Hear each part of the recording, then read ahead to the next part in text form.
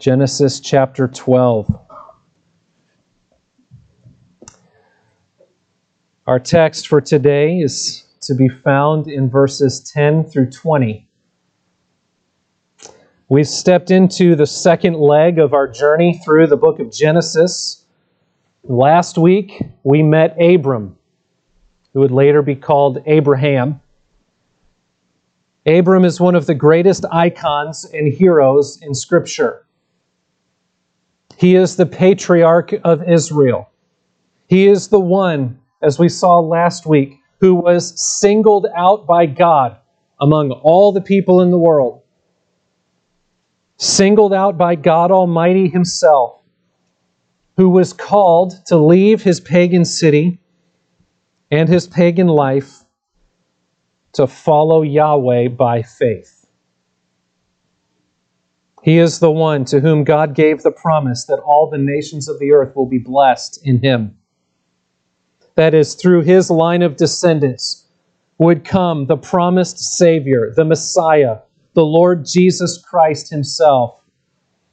And in that Savior, all the nations of the world can find deliverance from their sins and can find peace with God. And this begins all the way back with this man, Abram. And so Abram is, for good reason, a significant figure in Scripture. For in Abram, God's plan of salvation accelerates forward. The plan has been there all along, but now we are taking a step forward, if you will, as God speaks to Abram. And in the same manner, Abram is, for good reason, a hero to God's people. And he is worthy of honor for his demonstration of faith and for his role in the salvation plan of God. In fact, Hebrews 11 spends more time praising Abram for his faith than anyone else. And in looking at the life of Abram, we are looking at one of Scripture's greatest characters. And we are seeing God's promise of salvation take on more detail and move closer to its fulfillment. And we are learning important lessons about the character of God and the nature of true saving faith, all by looking at the life of Abram. But Abram was just a man. He was just a man.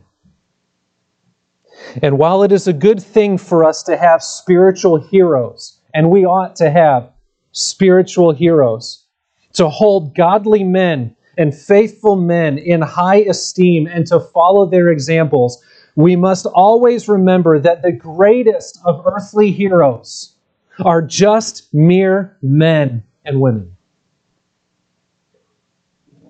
Abram was a sinner too. And it strikes me that the greatest human heroes all throughout Scripture, whether it be Noah or Abraham or Jacob or Moses or David or Peter or Paul or anyone else, they are all notably flawed. Have you ever noticed that? Every last one of them isn't just a little bit flawed. They're majorly flawed. Scripture doesn't hide the reality of their sinfulness because we're not meant to see these men as God Himself. They are not the Savior. They are not to be exalted to the place of God.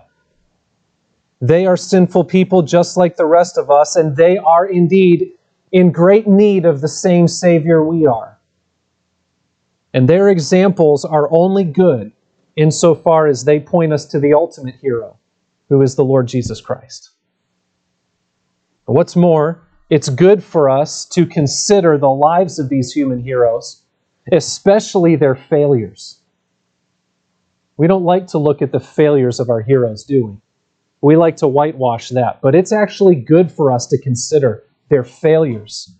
Because in those failures, we find important instruction for our own lives in how to avoid the same pitfalls. We actually can grow stronger by the examples of these heroes. In their failures, we learn critical lessons for godly character and Christ-like living. And even more importantly, in their lives, we can learn the character of God and see the faithfulness, see His willingness to forgive. We can see His patient care and protection, even in the midst of their foolish behavior. In our text for today, we see God's character and we see God's salvation plan threatened again. It happens over and over again throughout the story of Scripture. And here it happens this time by the failure of faith on the part of Abram himself, the great hero. Abram will come away from this passage looking pretty foolish. But God's faithfulness is greater than any man's failures. And God will preserve His promise. And He will protect and restore His faltering people. And He will carry on His sovereign plan of salvation through any obstacle. Therefore, in all these things, we must look to God alone by faith. And we must follow Him. And we must trust Him to provide and to protect, even when things don't seem to be going well. And when we sin, we can and we must look to Him again for forgiveness and for restoration, because He is our faithful God, and He will complete in His people what He has begun. Let's look at our text for this morning, Genesis chapter 12, verses 10 through 20. Please follow along as I read. Now there was a famine in the land. So Abram went down to Egypt to sojourn there, for the famine was severe in the land. When he was about to enter Egypt, he said to Sarai his wife, I know that you are a woman beautiful in appearance. A good comment for a husband to make to his wife. Verse 12, not so much. And when the Egyptians see you, they will say, this is his wife. Then they will kill me. But they will let you live. Say you are my sister, that it may go well with me because of you, and that my life may be spared for your sake. When Abram entered Egypt, the Egyptians saw that the woman was very beautiful. And when the princes of Pharaoh saw her, they praised her to Pharaoh. And the woman was taken into Pharaoh's house. And for her sake, he dealt well with Abram. And he had sheep, oxen, male donkeys, male servants, female donkeys, and camels. But the Lord afflicted Pharaoh and his house with great plagues because of Sarai, Abram's wife. So Pharaoh called Abram and said, what is this you have done to me? Why did you not tell me that she was your wife? Why did you say she is my sister, so that I took her for my wife? Now then, here is your wife. Take her and go. And Pharaoh gave men orders concerning him, and they sent him away with his wife and all that he had. From faith to failure, some have said, of Genesis 12. Or from worship to weakness. That describes the surprising shift in Abram's life that is recorded in this chapter. The striking contrast between the Abram we meet in verses 1 through 9 and the Abram we read about in verses 10 through 20. But while Abram is the main character of this narrative, he is not ultimately the main focal point. In this passage, we are able to look at the factors that contributed to Abram's failure, and we are able to learn important lessons for our own lives as we strive to avoid our own spiritual failures. There is very helpful instruction and necessary instruction here for us. But at the heart of it all, this is a passage about God. This is a passage about the sovereignty and faithfulness of God despite the threats of evil and the failures of His people. You know as well as I do that we are all flawed people, and we fail. We need a God who is stronger than that, don't we? And we find one right here. And so while we learn important lessons about the failure of man, all of that serves as a backdrop to highlight the faithfulness of Yahweh.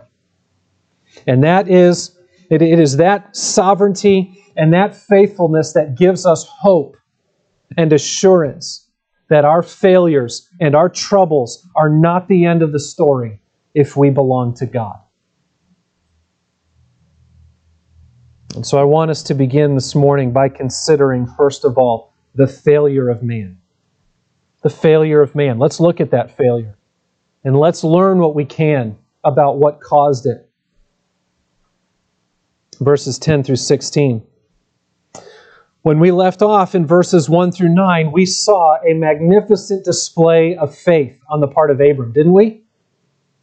Yahweh calls him, this pagan idolater, to leave everything he has known, to leave his land, to leave his home, and even to leave much of his family, and to travel to a place God didn't even reveal to him yet.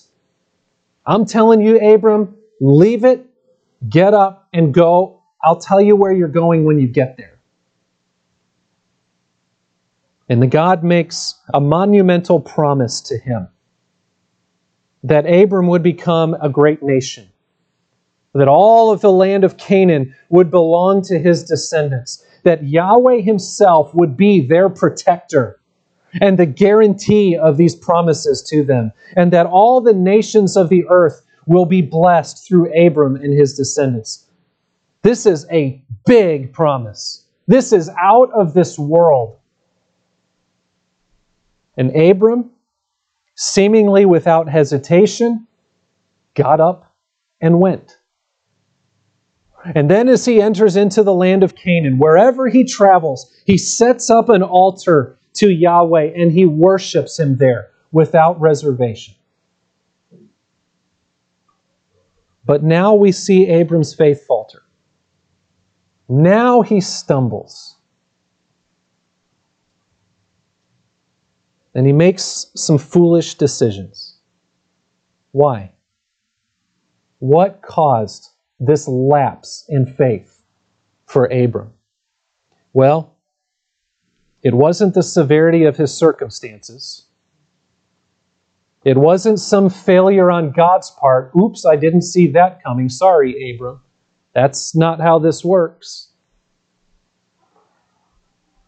In terms of broad categories, we can see Abram's failure in three ways, or in three categories. First of all, there was a failure in the matter of faith itself, what he was believing.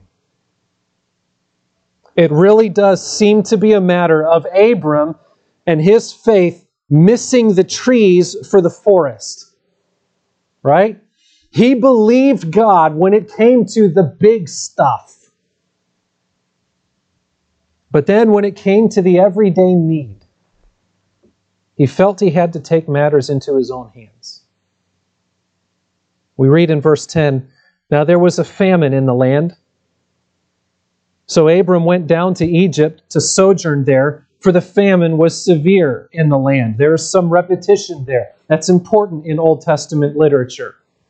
This was a big deal. This famine was not just a few days of dry weather. This was a severe famine. It was weighing heavy on the people of the land. So the trouble is real.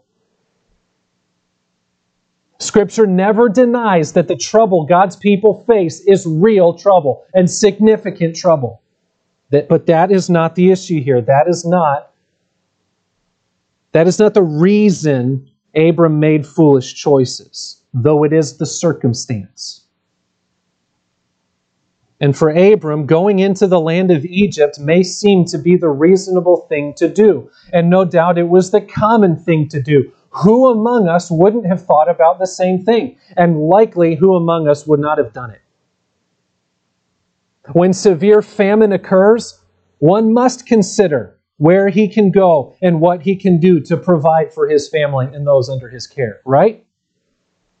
Ordinarily, the fact that Abram went down to Egypt to get relief from the famine is not something I would consider a lapse of faith. And interestingly enough, Scripture doesn't condemn him for that move in and of itself. But there is more going on here.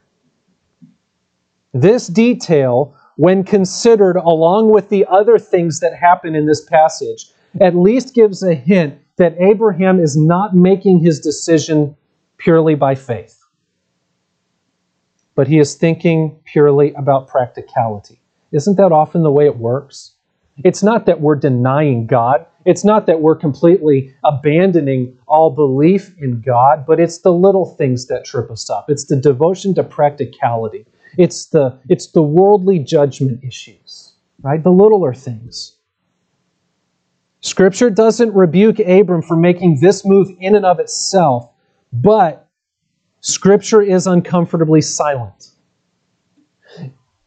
In a text that goes out of its way to praise Abram when he makes a move of faith, silence is troubling. And in the context of what we read next, I think we're meant to feel that something's not quite right here. He's leaving the promised land. Yahweh, I have trusted you with my future, but now I need to take care of my food. And he leaves. And then we read in verses 11 and 12, when he was about to enter Egypt, he said to Sarai, his wife, I know that you are a woman beautiful in appearance. And when the Egyptians see you, they will say, this is his wife. Then they will kill me, but they will let you live.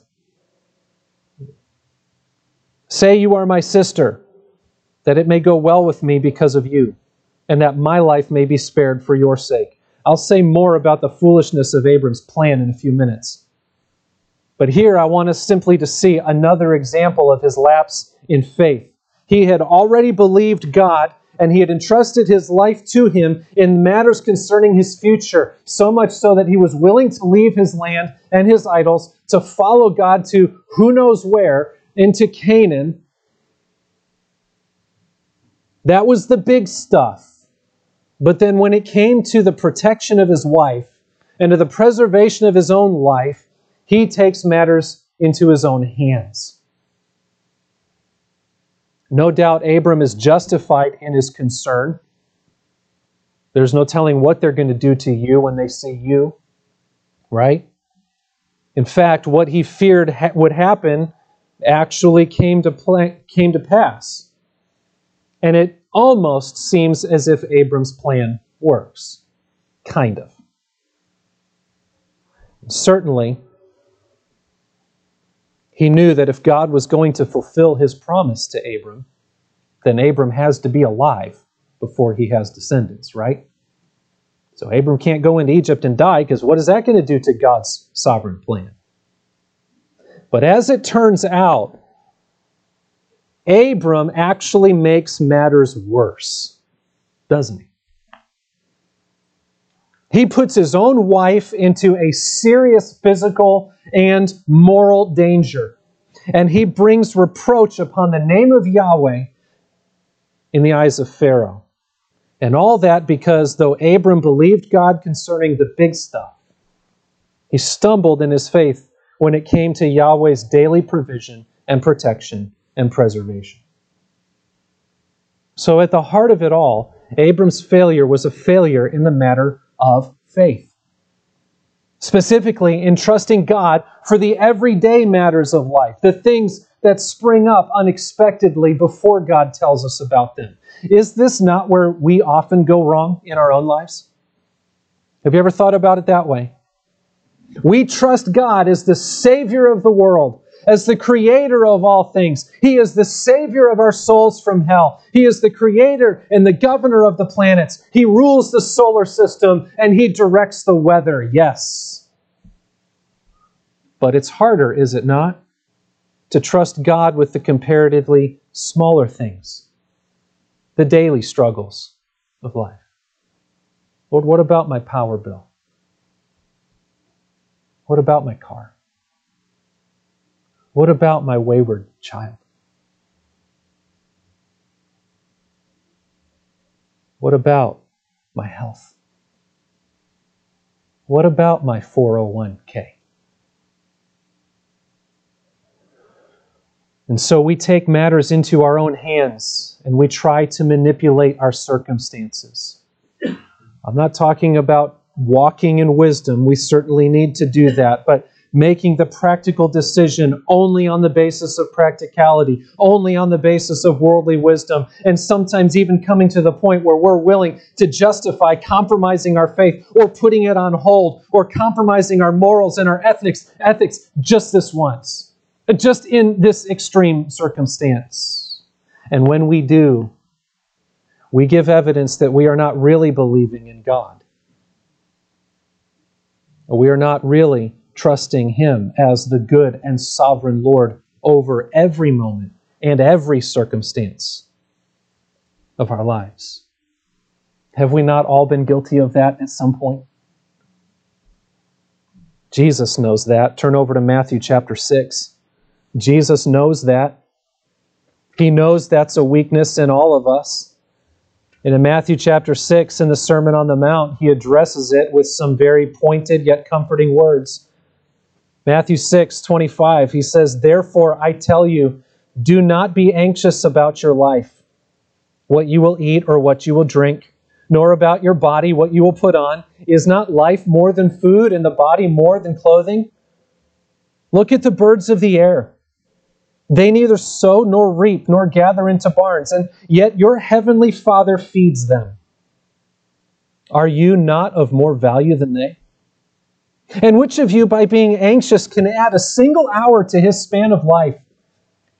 And why are you anxious about clothing?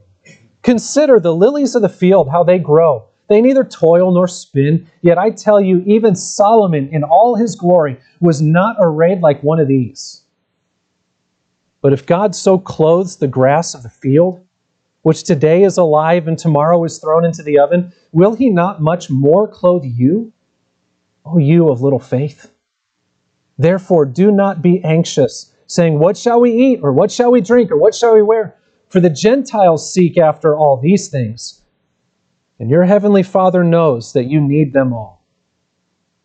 But seek first the kingdom of God and His righteousness, and all these things will be added to you." Is He saying we're never to make plans for the future, and we're never to use our money wisely, and we're never to strive and work hard to provide for our family and for our basic needs? No, that's not what Jesus is saying, but He's saying do not do that as if that is the end in itself. Your first priority is to seek the kingdom of God, to hear His word and to follow Him.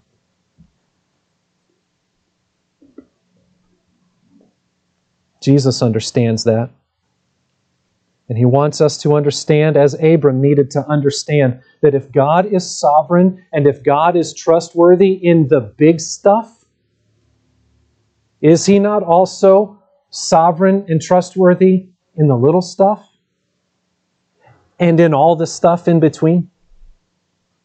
Have you not seen Him work in the past? Have you not experienced His provision and His protection, even in seemingly insignificant ways, at just the right moment when you needed it? Have you not seen that? Can you not, in whatever troubles you face this morning, cast every care on Him because He cares for you? Abram's problem here is a failure in the matter of faith. But that brings us then to consider also not just a failure in the matter of faith, but also a failure in the matter of prayer. Now, this is an implied observation, I know that, but I think it's an accurate one. I don't know what prayer would have looked like for Abram in the time in which he lived. Abram didn't have a godly mentor to teach him how to pray. Abram didn't even have a Bible. There was no Lord's Prayer at this point. I don't know what prayer would have looked like for him, but I do know that in verses 1 through 9, he called upon the name of Yahweh, and he worshiped. And the Lord spoke to him and guided him. And I don't see that in these verses. The text makes pretty clear that Abram is acting independently in these matters. And again, is this not closely related to our own experience? A failure in faith often leads to a failure in prayer. And understand this, a failure in prayer often leads to a failure in faith. The two go hand in hand. And I'm speaking here of both crisis prayer and constant prayer. Those prayers for intervention in times of trouble and those prayers of regular fellowship and communion with the Lord in times of peace. It is this failure in prayer that left Joshua and the Israelites open to the deception of the Gibeonites in Joshua 9. And that too, right after a mountaintop experience of faith and a confession of faith on the part of Israel. Just like here with Abram, this profound display of faith followed by an incredible failure. It seems then that it is at those points of greatest spiritual victory and joy that we must also beware, because temptation lurks and is soon to follow. And our lapses of faith and our prayer and our lapses in prayer most often find us not on the spiritual mountaintop, but in the valley of mundane everyday challenges. That is why Jesus instructs his disciples in Matthew 26, watch and pray, that you may not enter into temptation. The spirit indeed is willing, but the flesh is weak. And that is why the Apostle Paul urges us to pray without ceasing. And that is why in Philippians 4, 6, and 7, he says, do not be anxious about anything, but in everything by prayer and supplication with thanksgiving, let your requests be made known to God. And the peace of God, which surpasses all understanding, will guard your hearts and minds in Christ Jesus. I want to make a third observation about the failure of man. It was a failure in the matter of faith, a failure in the matter of prayer, and now, sort of as a result, it was a failure in the matter of wisdom. Let's look again at verses 11 through 13 and see what brilliant plan Abram came up with in order to protect himself in Egypt. When he was about to enter Egypt, he said to Sarai, his wife, I know that you are a woman beautiful in appearance. And when the Egyptians see you, they will say, this is his wife. Then they will kill me, but they will let you live. Say you are my sister, that it may go well with me because of you, and that my life may be spared for your sake. This plan is about as foolish in that context as it sounds to us today. As he enters Egypt, he assumes that the men of Egypt are going to be physically attracted to Sarai, and someone will want to take her as his wife. He assumes then that they will have no hesitation to kill him in order to make it happen. What a mess we make when we live life by assumptions. And so he says, if she would say that she is his sister, then Abram, as the assumed brother, would have to give his permission to and work up some sort of agreement. Now, she was his half-sister, so there's an element of truth here. But make no mistake, a lie is a lie. Okay? White lies are lies too, and the intent was to deceive. And look at the foolishness of this. He assumes they're going to be attracted to her, which they were. He assumes they're going to want to take her as wife. But he assumes that if they're in a brother-sister relationship, that things will go better. And the assumption is, and a lot of commentators argue that as his brother, he would have had to give consent, which means they would have had to work out some sort of family arrangement and would have given them time then, once the request was made, to get out of town and flee to safety. But again, that's assuming that these people he has already assumed are barbarians are going to play by the rules. You see the foolishness of this? You see the convoluted thinking here? He's not thinking clearly. Now, I'll give Abram credit for creativity. But that's it. In terms of trusting God, nothing. In terms of caring for his wife, nothing. I would have hated to be Abram on the road back to Canaan after this. In terms of doing right, nothing. He may not have known exactly how God would have carried him through this famine and through these circumstances, but he had to have known God wouldn't have done that. And what was the result of Abram's profound foolishness? Look at verses 14 through 16. When Abram entered Egypt, the Egyptians saw that the woman was very beautiful. Well, that's just what he expected. Verse 15. And when the princes of Pharaoh saw her, they praised her to Pharaoh. And the woman was taken into Pharaoh's house. He didn't see that one coming. He didn't think he was going to have to be dealing with Pharaoh himself. The plan changes at that point. It's not as easy when it's Pharaoh who says, I want her. And yet, verse 16, for her sake, Pharaoh dealt well with Abram, and he had sheep, oxen, male donkeys, male servants, female donkeys, and camels. It appears that Abram's plan has worked. But at what cost? Pharaoh didn't kill Abram because he thought they were brother and sister, but what a horrendous thing to do to his wife. He put her in a very dangerous and compromising position, physically and morally. So here's Sarai in the harem of Pharaoh. Now, by God's grace, I believe the Lord preserved her and protected her from the danger that Abram had put her in and from that carelessness. But still, here she is.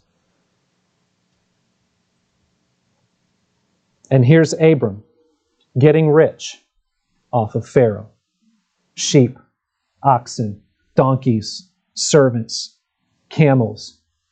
But he is separated now from his wife, and he has morally compromised himself and her. Listen, sin makes us stupid. Kids, I don't know if you're allowed to say that word in your home. If your parents say you can't say it, then don't say it. But we need to understand this, and God uses strong language when it comes to describing sin. Sin makes us stupid. Prayerlessness makes us stupid. Failure to trust God and take Him at His word makes us stupid. And look at all the wisdom that the world is trying to pawn off on you to make sense of this world. Is it not utter stupidity?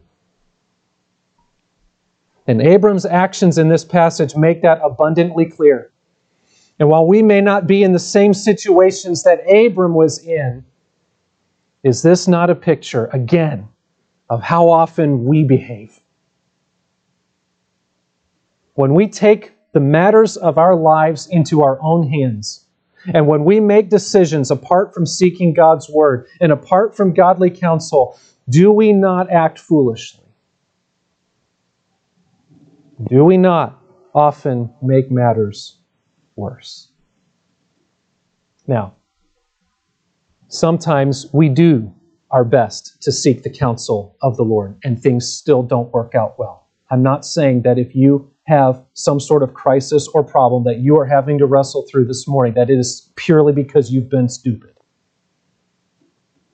But is this not often how we create problems in our lives, when we act independently of what God has revealed to us? What we must learn from the failure of Abram is that God is sovereign and He is trustworthy in the big stuff and in the little stuff and in all the stuff in between. And if that is the case, then we must learn to cast our cares on Him alone and to take Him at His word, to remember His promises to us, and to seek His wisdom by looking into His word and following its instruction. Our failures in life are most often failures of faith and prayer and wisdom, are they not? But God has supplied all of that to His people. And He has supplied it all in His Son, the Lord Jesus Christ. and in His Holy Spirit. And we are called to walk in Him. So by God's grace, we are able to avoid the failure of man.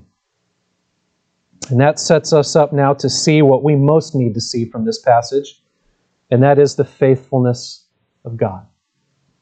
The faithfulness of God is greater than the failure of man.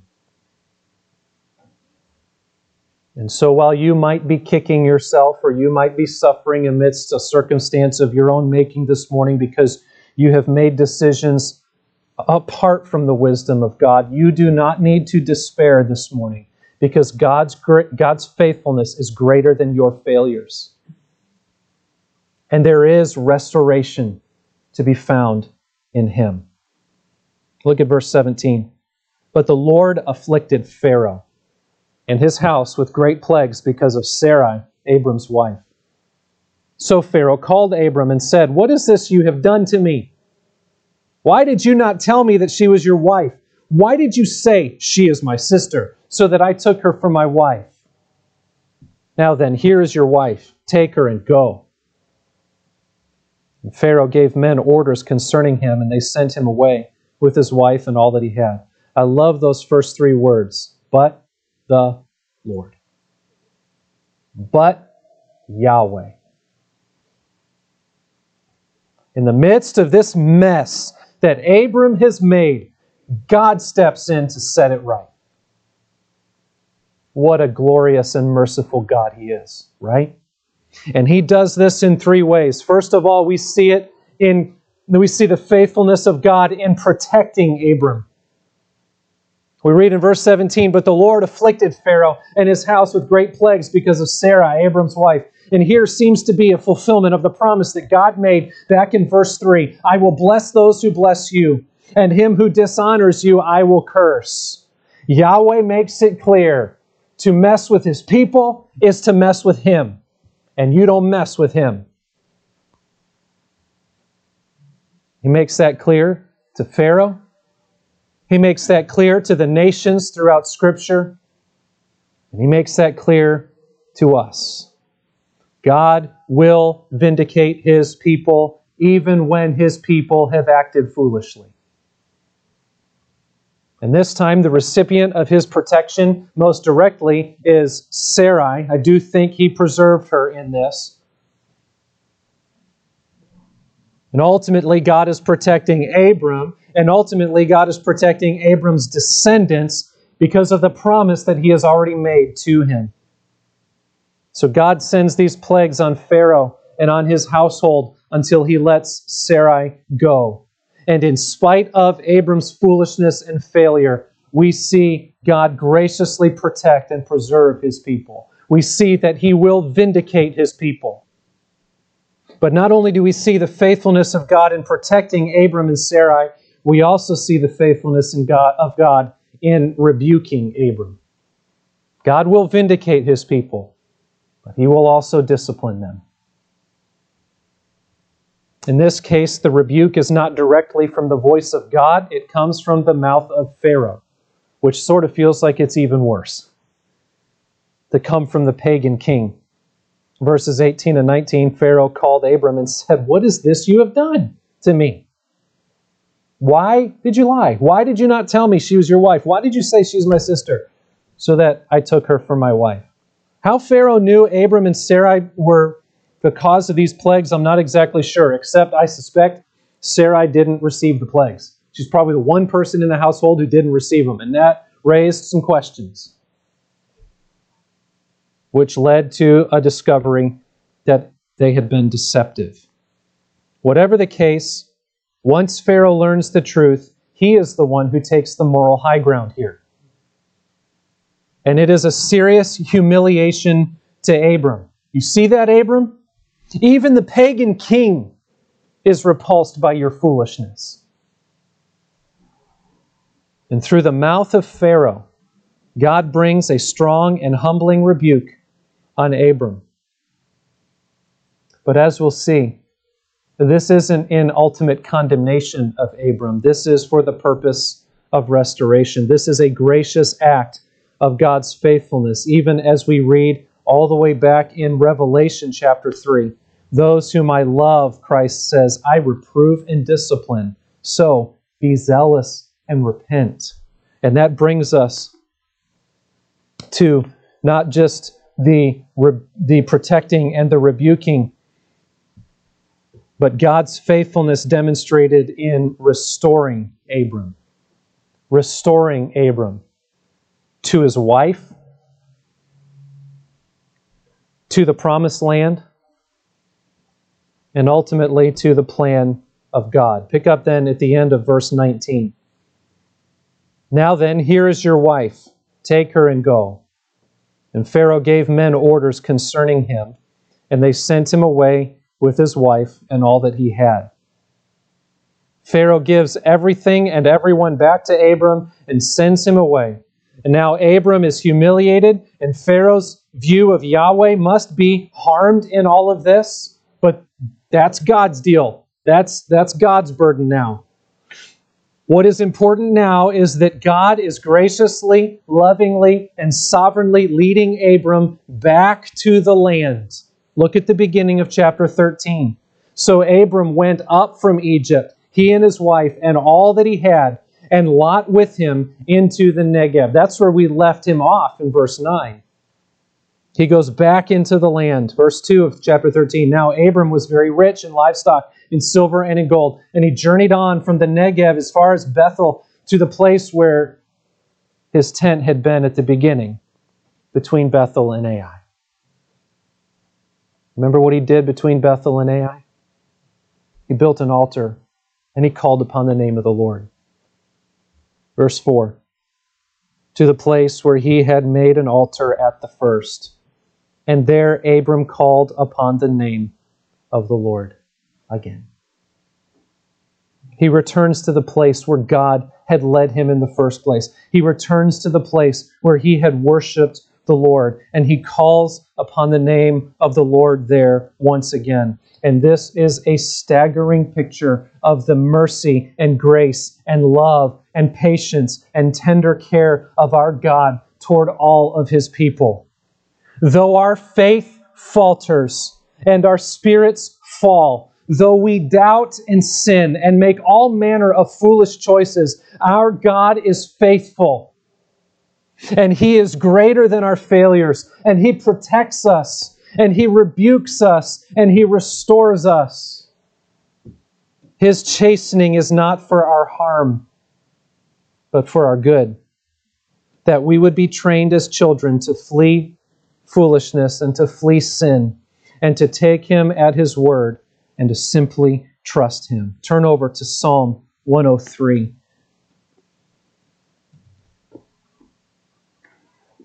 Because the psalmist in Psalm 103 really gets to the heart of this picture of who God is. Psalm 103, verse 8. The Lord is merciful and gracious. See those capital letters there in Lord? Yahweh. The God who sent the plagues on Pharaoh, the God who led Abram back to the promised land, is merciful and gracious, slow to anger and abounding in steadfast love. He will not always chide, nor will he keep his anger forever. He does not deal with us according to our sins, nor repay us according to our iniquities. For as high as the heavens are above the earth, so great is his steadfast love toward those who fear him. As far as the east is from the west, so far does he remove our transgressions from us. As a father shows compassion to his children, so the Lord shows compassion to those who fear him. For he knows our frame. He remembers that we are dust. Verse 17. But the steadfast love of Yahweh is from everlasting to everlasting on those who fear him, and his righteousness to children's children, to those who keep his covenant and remember to do his commandments. Yahweh has established his throne in the heavens, and his kingdom rules over all. Friends, this is our God. This is Yahweh. This is the God who made heaven and earth, who rules over all, who makes gracious covenant with his people and will keep it. This is the God who tenderly cares for his own. And you have access to him today. Through the Lord Jesus Christ, who is that one, who is that ultimate descendant of Abram, through whom all the earth will be blessed. Through the Lord Jesus Christ, the one who kept the law perfectly in our place, who died a sinner's death in our place, and rose again so that all who call on the name of the Lord Jesus Christ will be saved, will be brought to fellowship with Yahweh. Flee to him today. Flee to him for salvation from your sins. Christians, if your faith has faltered, do not despair, but flee to Christ for restoration. And today, may we rest in the steadfast love of a gloriously faithful God. Let's pray.